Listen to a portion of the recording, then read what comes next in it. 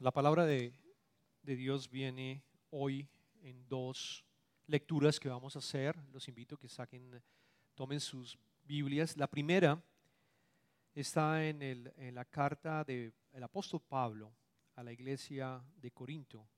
Primera de Corintios, vamos a estar en el capítulo 9 y vamos a leer desde los versículos 24 al versículo 27. Pablo se dirige a la iglesia y dice: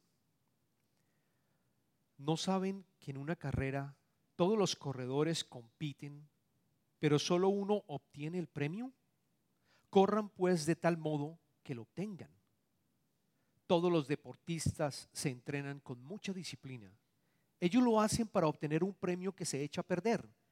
Nosotros, en cambio, por uno que dura para siempre. Así que yo no corro como quien no tiene meta, no lucho como quien da golpes al aire.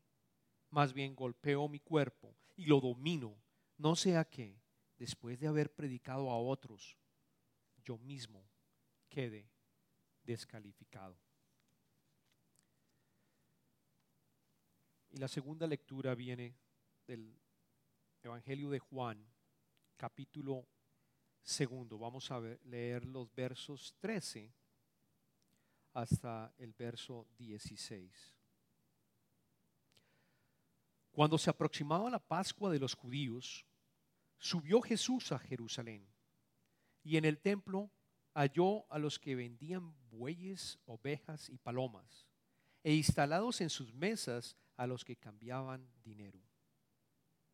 Entonces, haciendo un látigo de cuerdas, echó a todos del templo, juntamente con sus ovejas y sus bueyes, regó por el suelo las monedas de los que cambiaban dinero y derribó sus mesas.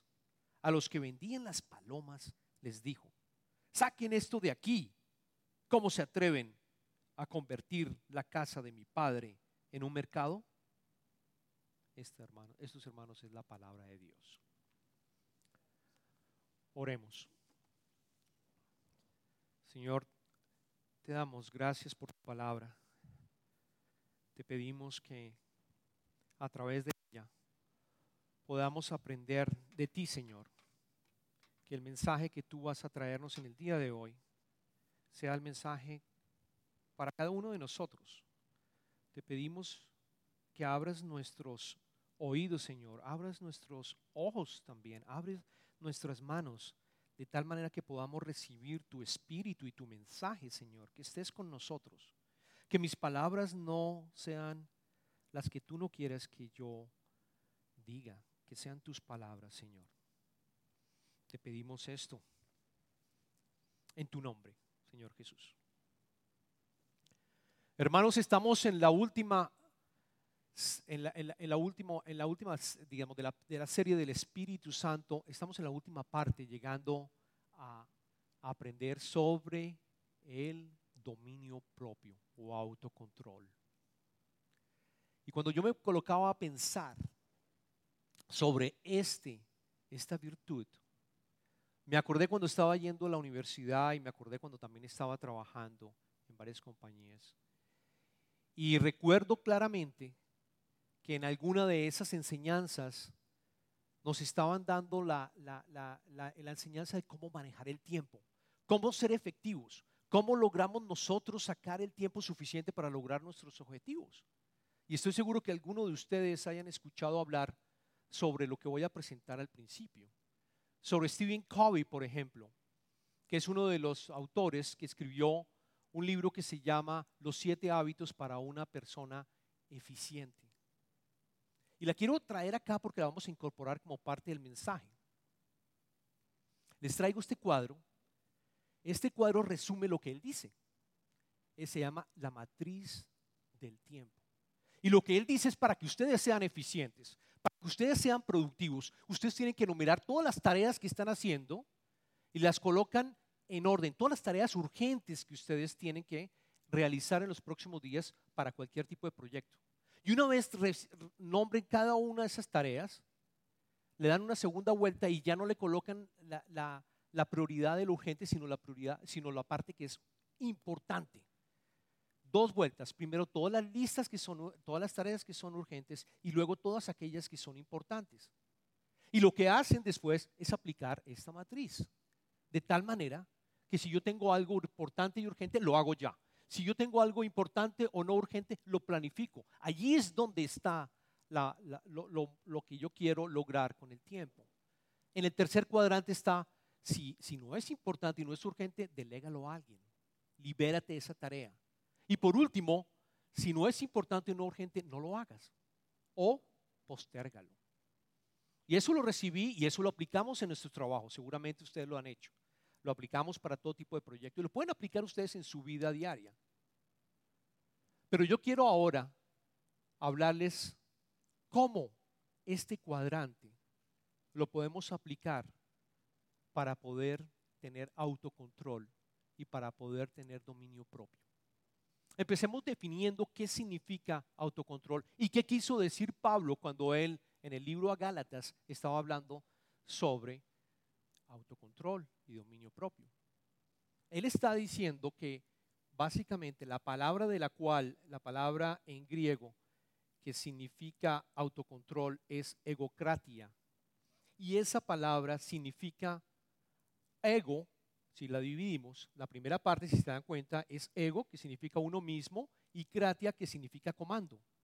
Luego, tanto, el dominio propio es el autocontrolarse.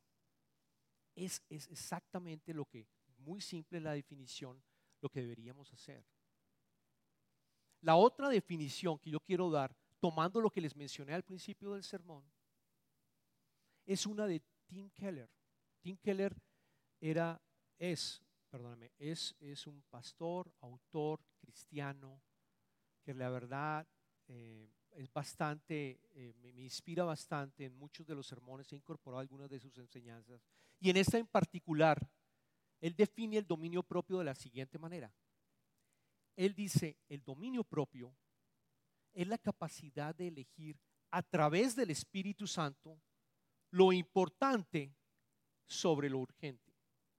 Lo importante bíblicamente es el amor a Dios y el amor al prójimo. Lo urgente es complacerte a ti mismo. ¿Sí se dan cuenta de la diferencia? Aquí lo que nos está invitando a hacer y lo que nos está diciendo es que tenemos que hacer siempre lo importante. Y lo importante, basado en el Espíritu Santo, es que coloquemos a Jesús en nuestra mirada y hagamos todo lo que tengamos que hacer para amarlo y adorarlo. Esta virtud, desafortunadamente, hermanos, es la última del fruto del Espíritu y es una de las que muy poco yo logro, la verdad, tener de cierta manera en mi vida. Para mí es difícil. Yo durante muchos años, cada vez que algo ocurría, estaba realmente explotando, estaba realmente llegando a soltar un poco mi genio, lo perdía muy fácilmente. Es una de las virtudes difíciles de lograr. Pero en el mundo, desafortunadamente, si lo miramos, en el mundo nos están enseñando a que tampoco lo hagamos. Si uno empieza a darse cuenta, ¿qué nos dice el mundo? El mundo nos dice que respondemos a nuestros sentimientos. El mundo nos dice que respondemos a nuestras emociones, que no limitemos los sentimientos o las emociones porque nos podemos hacer daño. Algunas veces uno de mis hijos, no lo voy a nombrar acá, me dice, no, papi, you hurt my feelings, me dice en inglés. Me dolió lo que me dijiste, mis sentimientos.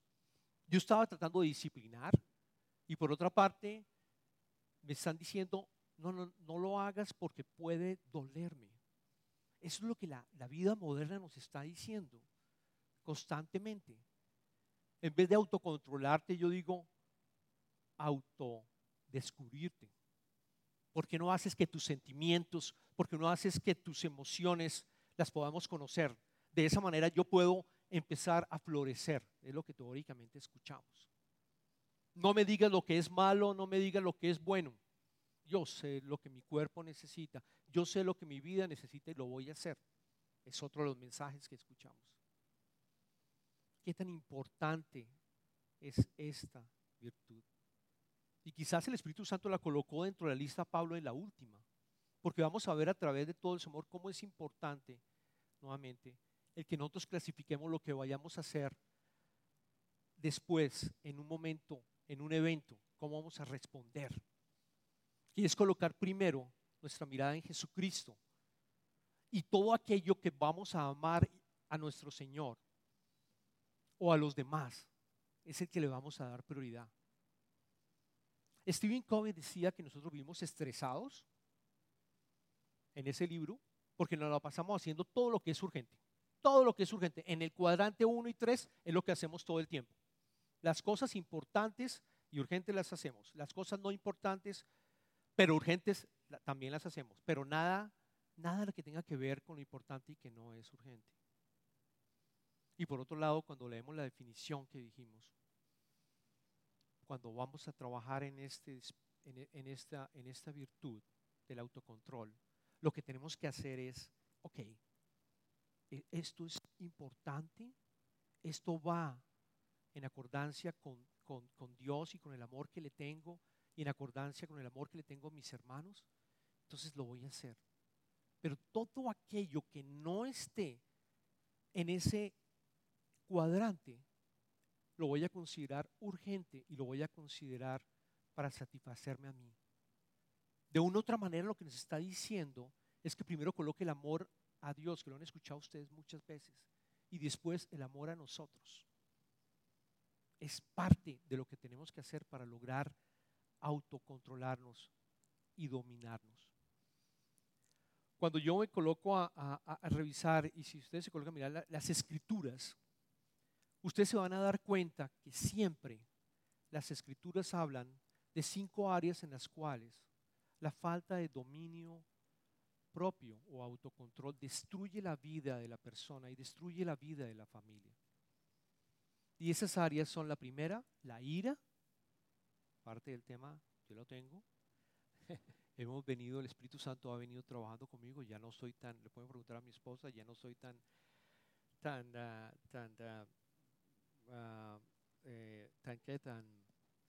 explotada, como digo, que llega a explotarme en falta de cuidado, digamos, ¿no? Eso afortunadamente ha mejorado. El segundo es el deseo sexual o la lujuria. El tercero es el gastar desenfrenadamente. El cuarto es la ambición. Y por último es el abuso al alcohol. Que en esa época no había drogas, en esa época no había adicciones, o quizás sí las había, pero yo creo que cuando se habla del abuso del alcohol está involucrando todo el resto que tiene que ver con adicciones. 5 que la Biblia menciona, y ustedes lo ven en cada uno de los caracteres. Y ustedes estudian el libro de Proverbios y van a ver que para cada uno de ellos también hay un mensaje de autocontrol. Yo quiero empezar hablando con respecto a la infidelidad. Y recientemente vi un artículo a nivel mundial de cómo la infidelidad ha destruido y destruye familias y destruye relaciones. Sigue siendo la causa número 1 de los divorcios. El porcentaje de hombres y mujeres que admiten tener una aventura con un compañero de trabajo es del 36%. 36%. Y la otra estadística que también me impactó, el porcentaje de hombres y mujeres que admiten infidelidad en viajes de negocios es del 40%. Supremamente elevado. Si yo aplico, hermanos, y estoy en una situación como la que está pasando de irme a trabajar fuera, por ejemplo, o que llego a tener a alguien en el trabajo que medio me gusta y que de pronto digo, oiga, vamos, como que me interesante lo que está pasando acá, como que yo siento cierta atracción a esa persona y veo que esa atracción también, siendo yo casado o siendo yo novio, teniendo una relación. Si yo aplico lo que acabamos de hablar, ¿qué es lo importante? Lo importante, por supuesto, es amar a Dios sobre todas las cosas. No voy a dañar mi relación con Dios. ¿Qué es lo urgente? Muy seguramente lo urgente sí es sentir este juego, este filtreo, esto como que me llama la atención seguir adelante. Allí el Espíritu Santo está diciéndote, tienes 2 oportunidades, urgente o importante. Y claramente si tú escuchas al Espíritu Santo y lo sigues, vas a hacer lo que es importante. Y lo importante es mi matrimonio, mi noviazgo. Lo importante es mantener mi relación con mi pareja. Lo importante es mantenerme lo más sano posible en mi relación con Dios. Esa es una manera de aplicar lo que acabamos de comentarles sobre la matriz. El segundo que quiero traer es la ira. Y la ira sin autocontrol puede llegar a generar graves daños, incluso asesinatos. Y yo clasificaría la ira en tres tipos de ira. La primera, una ira es la visceral. La segunda, llamémosla progresiva. Y la tercera, una ira justificada. Empecemos con la primera. La ira visceral es la ira que nos ocurre cuando nosotros recibimos una causa, nos ha pasado algo y rápidamente respondemos con ira. Explotamos. Esa es parte de la que yo todavía tengo. Explotamos e herimos a las personas, gritamos, hacemos algo. No hay un tiempo entre la causa de lo que ocurrió, no alcanzamos a pensar sí podríamos, es parte de lo que tenemos que trabajar, pero respondemos de una manera rápida. Yo recuerdo un viaje en particular de negocios. Vivía todavía en Colombia, yo soy colombiano, vivía en Colombia y tenía que tomar un viaje de Bogotá a Lima, un viaje de trabajo. Iba con mi, digamos, vestido para negocios, porque cuando llegaba a Lima iba a reunirme con unos clientes. Luego yo estaba preparándome, estaba en el avión, estaba sentándome en el avión, en las primeras sillas estaba trabajando básicamente lo que tenía que preparar para esta reunión. Y era el momento, si ustedes pues, han estado obviamente, en que la azafata está llevando la comida para cada uno de ellos con su carrito. Y en el momento en que ella estaba llevando el carro, justo yo estaba como en la fila número 3, el carro se pega contra la silla número 3 que yo estaba. Yo estaba justo en el asilo, en la parte de la salida, en el pasillo, perdón la palabra, estoy dando a traducir aquí mal, en el pasillo.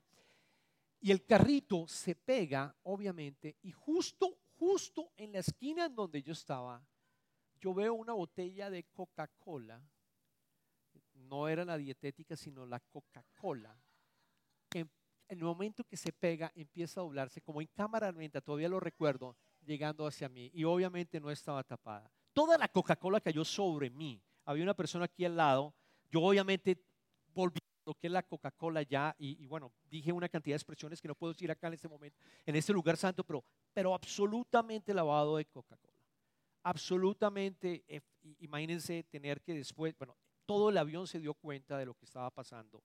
Era algo realmente embarazoso de haberlo pensado. Si ellos después dicen, oye, este es el pastor que está predicando algo. Pero fue esa la ira visceral. No tuve tiempo de reaccionar, el Espíritu Santo no hubo forma, pero yo sí creo que si trabajamos, poco a poco nos vamos dando cuenta que el Espíritu Santo va avisándonos y va diciéndonos cómo responder en ciertas circunstancias. La segunda es la ira progresiva. Y esa ira es cuando nos hacen algo a nosotros que nos duele. Alguien nos insulta, alguien nos hace algo que nosotros no esperábamos de esa persona y va pasando el tiempo y en vez de la ira irse, la ira crece y crece y crece. Y lo malo es que esa ira te carcome los huesos. Lo malo es que esa ira te va afectando. No sé si ustedes se han percibido esa sensación. Te va carcomiendo, correcto, te va dañando, te va afectando. Te va afectando. Luego allí es cuando deberíamos aplicar lo que dijimos. ¿Qué es lo urgente? Pedir venganza. ¿Qué es lo urgente? ¿Cómo hago yo para que esta persona tenga su merecido por lo que me hizo? ¿Qué es lo importante? Amar a Dios y amar a mi prójimo. ¿Qué es lo importante? Pedirle perdón. Pedirle perdón. Porque nosotros no estamos para juzgar. El Señor es el que va a juzgar. Entonces, ahí podemos ver claramente cómo el autocontrol y el dominio propio nos permiten empezar a manejar una virtud en la cual todo el proceso de santificación nuestro vaya a ir mejorando poco a poco. Cuando vemos la tercera tipo de ira, es la ira justificada. Es la ira que cuando yo veo algo que es injusto, no conmigo, ojo, es con los demás. Yo siento la necesidad de actuar. Yo siento la necesidad de hacer algo porque no me duele, me da rabia lo que está pasando. Es precisamente la ira, por ejemplo, cuando tú ves que está pasando, que sabes sobre el tráfico, por ejemplo, de mujeres. Aquí en Houston, aquí en Texas, mujeres que están siendo abusadas y hay prostitución. Y a ti te da rabia por lo que está pasando y tú dices, yo necesito hacer algo. Yo voy a salir a buscar una organización y voy a apoyarla. O alguien, o las personas en África, que yo les comentaba en algunos sermones, que ven que la gente se está muriendo de hambre, a ti te da rabia ver la situación. Y tú dices, yo tengo que hacer algo. Tú respondes porque es parte de nuestro DNA. Esa ira justificada es parte de nuestro DNA. Es el mismo DNA que tiene Dios también. Somos creados a su imagen y semejanza. Cuando no hay justicia, hay ira, hay una ira que te motiva para actuar. Y lo vemos claramente en las escrituras que leemos. Jesús se puso bravo 2 veces, con rabia. La primera con los fariseos, cuando en un momento una persona estaba con su mano totalmente, si se acuerda, paralizada. Y los fariseos, porque era sábado, estaban tentando a Jesús a ver qué iba a hacer, porque si lo sanaba en un sábado era pecado. Y Jesús siente rabia, está en el Evangelio de Marcos. Y la otra circunstancia es cuando Jesús llega al templo de Jerusalén, que nosotros lo leímos. Y lo vamos a volver a leer porque es importante que vean varias anotaciones. En el capítulo segundo, versículo 15 al 16 leímos. Entonces, haciendo un látigo de cuerdas, echó a todos del templo, juntamente con sus ovejas y sus bueyes. Regó por el suelo las monedas de los que cambiaban dinero y derribó sus mesas. A los que vendían las palomas les dijo, saquen esto de aquí. ¿Cómo se atreven a convertir la casa de mi padre en un mercado? Noten esta ira justificada y noten que absolutamente no hubo violencia hacia alguien que estuviese allí. Jesús no actuó y le hizo daño a alguien. Ustedes dirán, no, pero sí, tumbó las mesas. No, pero sacó los animales. Pero ¿qué hizo Jesús? Jesús llegó al templo, vio semejante mercado, le dio rabia, tuvo autocontrol, se fue posiblemente a una esquina, se dio cuenta que había varios lazos y empezó a hacer un rejo o empezó a hacer un látigo con las cuerdas que había. Yo me imagino que debió haber tomado tiempo haciendo ese látigo, pero la rabia debía haberla sentido allí. Y duró no sé cuánto haciendo el látigo, pero debió haber sido largo para poder empezar a pegarle a los animales y sacar los bueyes. Pero noten que no hubo violencia en el sentido de dañar nuevamente, quiero reforzarlo, porque le pegó a los bueyes posiblemente, y los bueyes salieron, pero no se murieron. Estoy seguro que los dueños de esos bueyes salieron detrás para tratar de volverlos a tomar. Y cuando van a las mesas, tumba las monedas. No es que les robó las monedas, no es que les quitó las monedas. Y estoy seguro que ellos, los dueños de esas monedas, inmediatamente se fueron a tomarlas y volver a retomarlas. Y las palomas. Jesús no dice las escrituras que abrió la puerta de las palomas para que se fueran y de esa manera tratar de que ellos estuvieran afectados. No, les dijo, saquen esas palomas de acá. Esa ira justificada siempre está acompañada de un acto en el cual no generamos violencia y afectamos a otro hermano. No lo hacemos de esa manera. Es una ira justificada que nos hace decir, ok, ¿qué es lo urgente? Lo urgente es obviamente, quizás si lo hacemos sin aplicar la regla, haber utilizado la violencia y haber acabado con todo rápidamente. Pero ¿qué hizo Jesús? Era urgente, pero también era importante enseñarles de alguna manera en la cual iba a haber amor en el sentido que no iba a afectar a las personas que estaban allí. Entonces podemos aplicarlos, cualquiera de las tres, y mencioné solamente dos. Estuve hablando de la lujuria, el sexo, y estuve hablando sobre la ira, pero podemos aplicarlas en el resto. Si estamos de pronto gastando demasiado dinero, ¿qué es lo más importante? Si estamos con problemas de alcohol o adicciones, ¿qué es lo más importante? Mi relación con Dios. Él es un Dios que reconstruye. El Espíritu Santo te va a ayudar. Si estás pasando por algún problema de adicción, te va a ayudar a que puedas otra vez a restaurar tu vida. Él es un Dios que recoge cenizas y cristales y las reconstruye. Y por último, para la vida cristiana, noten cómo Pablo lo hace de una maravillosa forma de expresar cómo nosotros podemos vivir una vida cristiana. Y él lo hace diciendo que la vida cristiana es como la vida de un atleta, en el cual hay deseos, sí, a un atleta tiene deseos probablemente de ir a comerse un helado, un atleta tiene deseos de ir a una fiesta la noche anterior, quizás de una competencia, tiene deseos de hacer esto, pero no lo hace porque sabe que su objetivo, y que es lo más importante, su objetivo es Dios. Su objetivo, perdóname, en el caso del deportista es lograr ese premio, perdóname, lograr ese premio. Su objetivo es ese. En el caso de Pablo específicamente, el objetivo que él tenía era el de poder llevar el evangelio a todas partes. Ese era su objetivo. Y lo dice en ese capítulo 9 más, anteriormente si ustedes lo leen se van a dar cuenta. El objetivo de Pablo es: ¿cómo hago yo para transmitir las bendiciones del evangelio? Y lo hizo viajando, lo torturaron, naufragó, le pegaron, todo lo que vivió Pablo en su vida. Pero para él lo más importante era poder entregar y compartir el evangelio con los demás. Y esa fue su prioridad, eso fue lo más importante versus lo urgente. Leemos en el 1 Corintios capítulo 9, versículo 25. Todos los deportistas se entrenan con mucha disciplina. Ellos lo hacen para obtener un premio que se echa a perder. Nosotros, en cambio, por uno que dura para siempre. Aquí la palabra disciplina es la misma que hemos hablado. Es la del autocontrol, es la del dominio propio.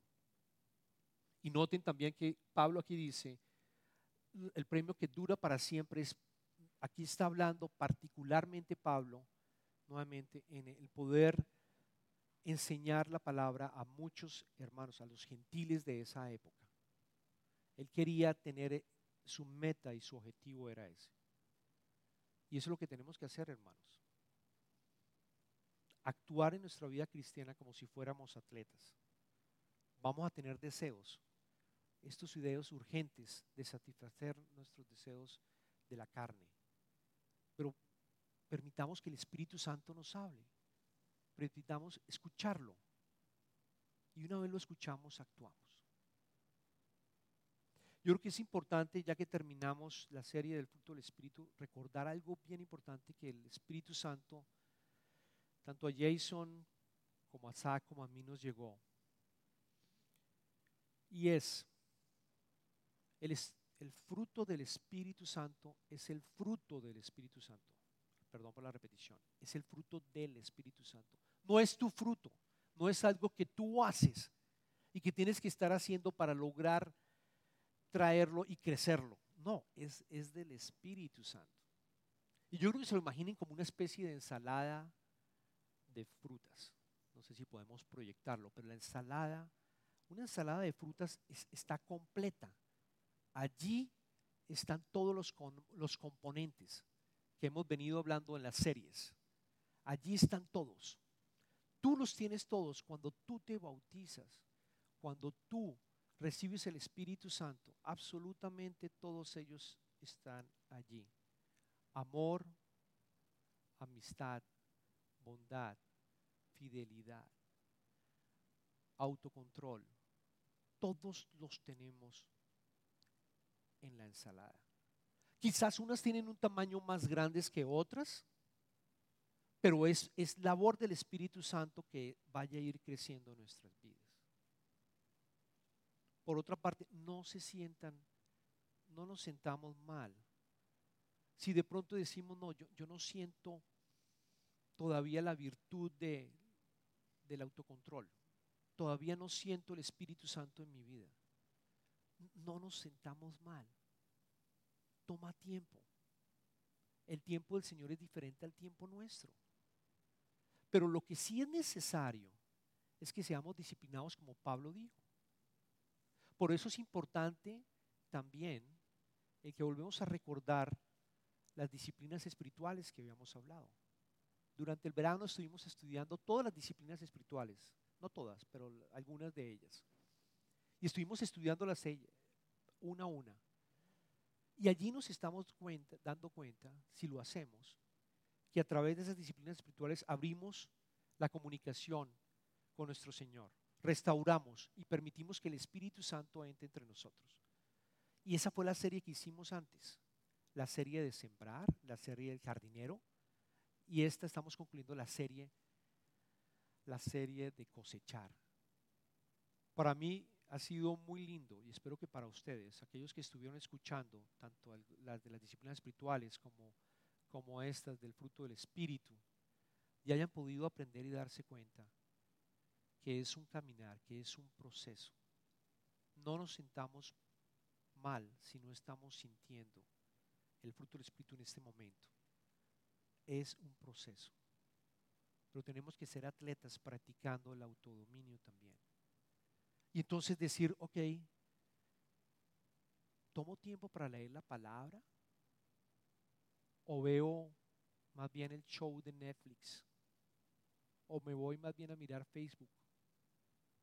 ¿Le doy 15 minutos al Señor en la mañana y me levanto más temprano? ¿O sigo durmiendo? ¿Urgente? ¿Importante? Urgente llegar al trabajo a tiempo, lo entiendo. Pero quizás es más importante tener un espacio con el Señor. Es más importante, hermanos. Levantémonos más temprano y oremos.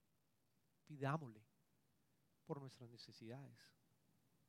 Servir cada una de esas disciplinas es parte de lo que los invito a que hagamos en nuestro proceso y caminar. Mi oración hoy particularmente, y vamos a orar en ese sentido, es que aquellos que han sido bautizados y de pronto no han sentido el Espíritu Santo y se sienten mal de no sentirlo, que tengan el convencimiento de que el Espíritu Santo ya está contigo y que lo que requerimos es la gracia para que ese Espíritu Santo siga creciendo y siga mostrándote en tu vida, de tal manera que tú puedas ser la luz y tú puedas también ser la sal de la tierra. Oremos, hermanos. Padre misericordioso, te pedimos hoy especialmente que estamos terminando las enseñanzas sobre el fruto del Espíritu, Señor, que nos des la tranquilidad y la paz que tenemos de saber que todas ellas las tenemos en nuestras vidas, que es un proceso, Señor. Sabemos que es un proceso. Te pedimos que nos ayudes a identificar qué es importante en nuestra vida espiritual y qué es urgente en nuestra vida espiritual, y que tomemos las decisiones para que podernos acercar hacia ti, Señor, y crecer de esa manera con el Espíritu Santo. Señor, te pido que aquellos que sienten pena de pronto de que no están sintiendo el Espíritu Santo, no sea así, Señor. Elimina esas mentiras que tenemos en nuestras cabezas sobre ese sentido, Señor, porque no es verdad. Porque una vez te aceptamos, el Espíritu Santo está con nosotros. Y es todo un proceso que tenemos que hacer para poderlo ver reflejado en nuestras vidas. Te pedimos todo esto, Señor, en tu nombre.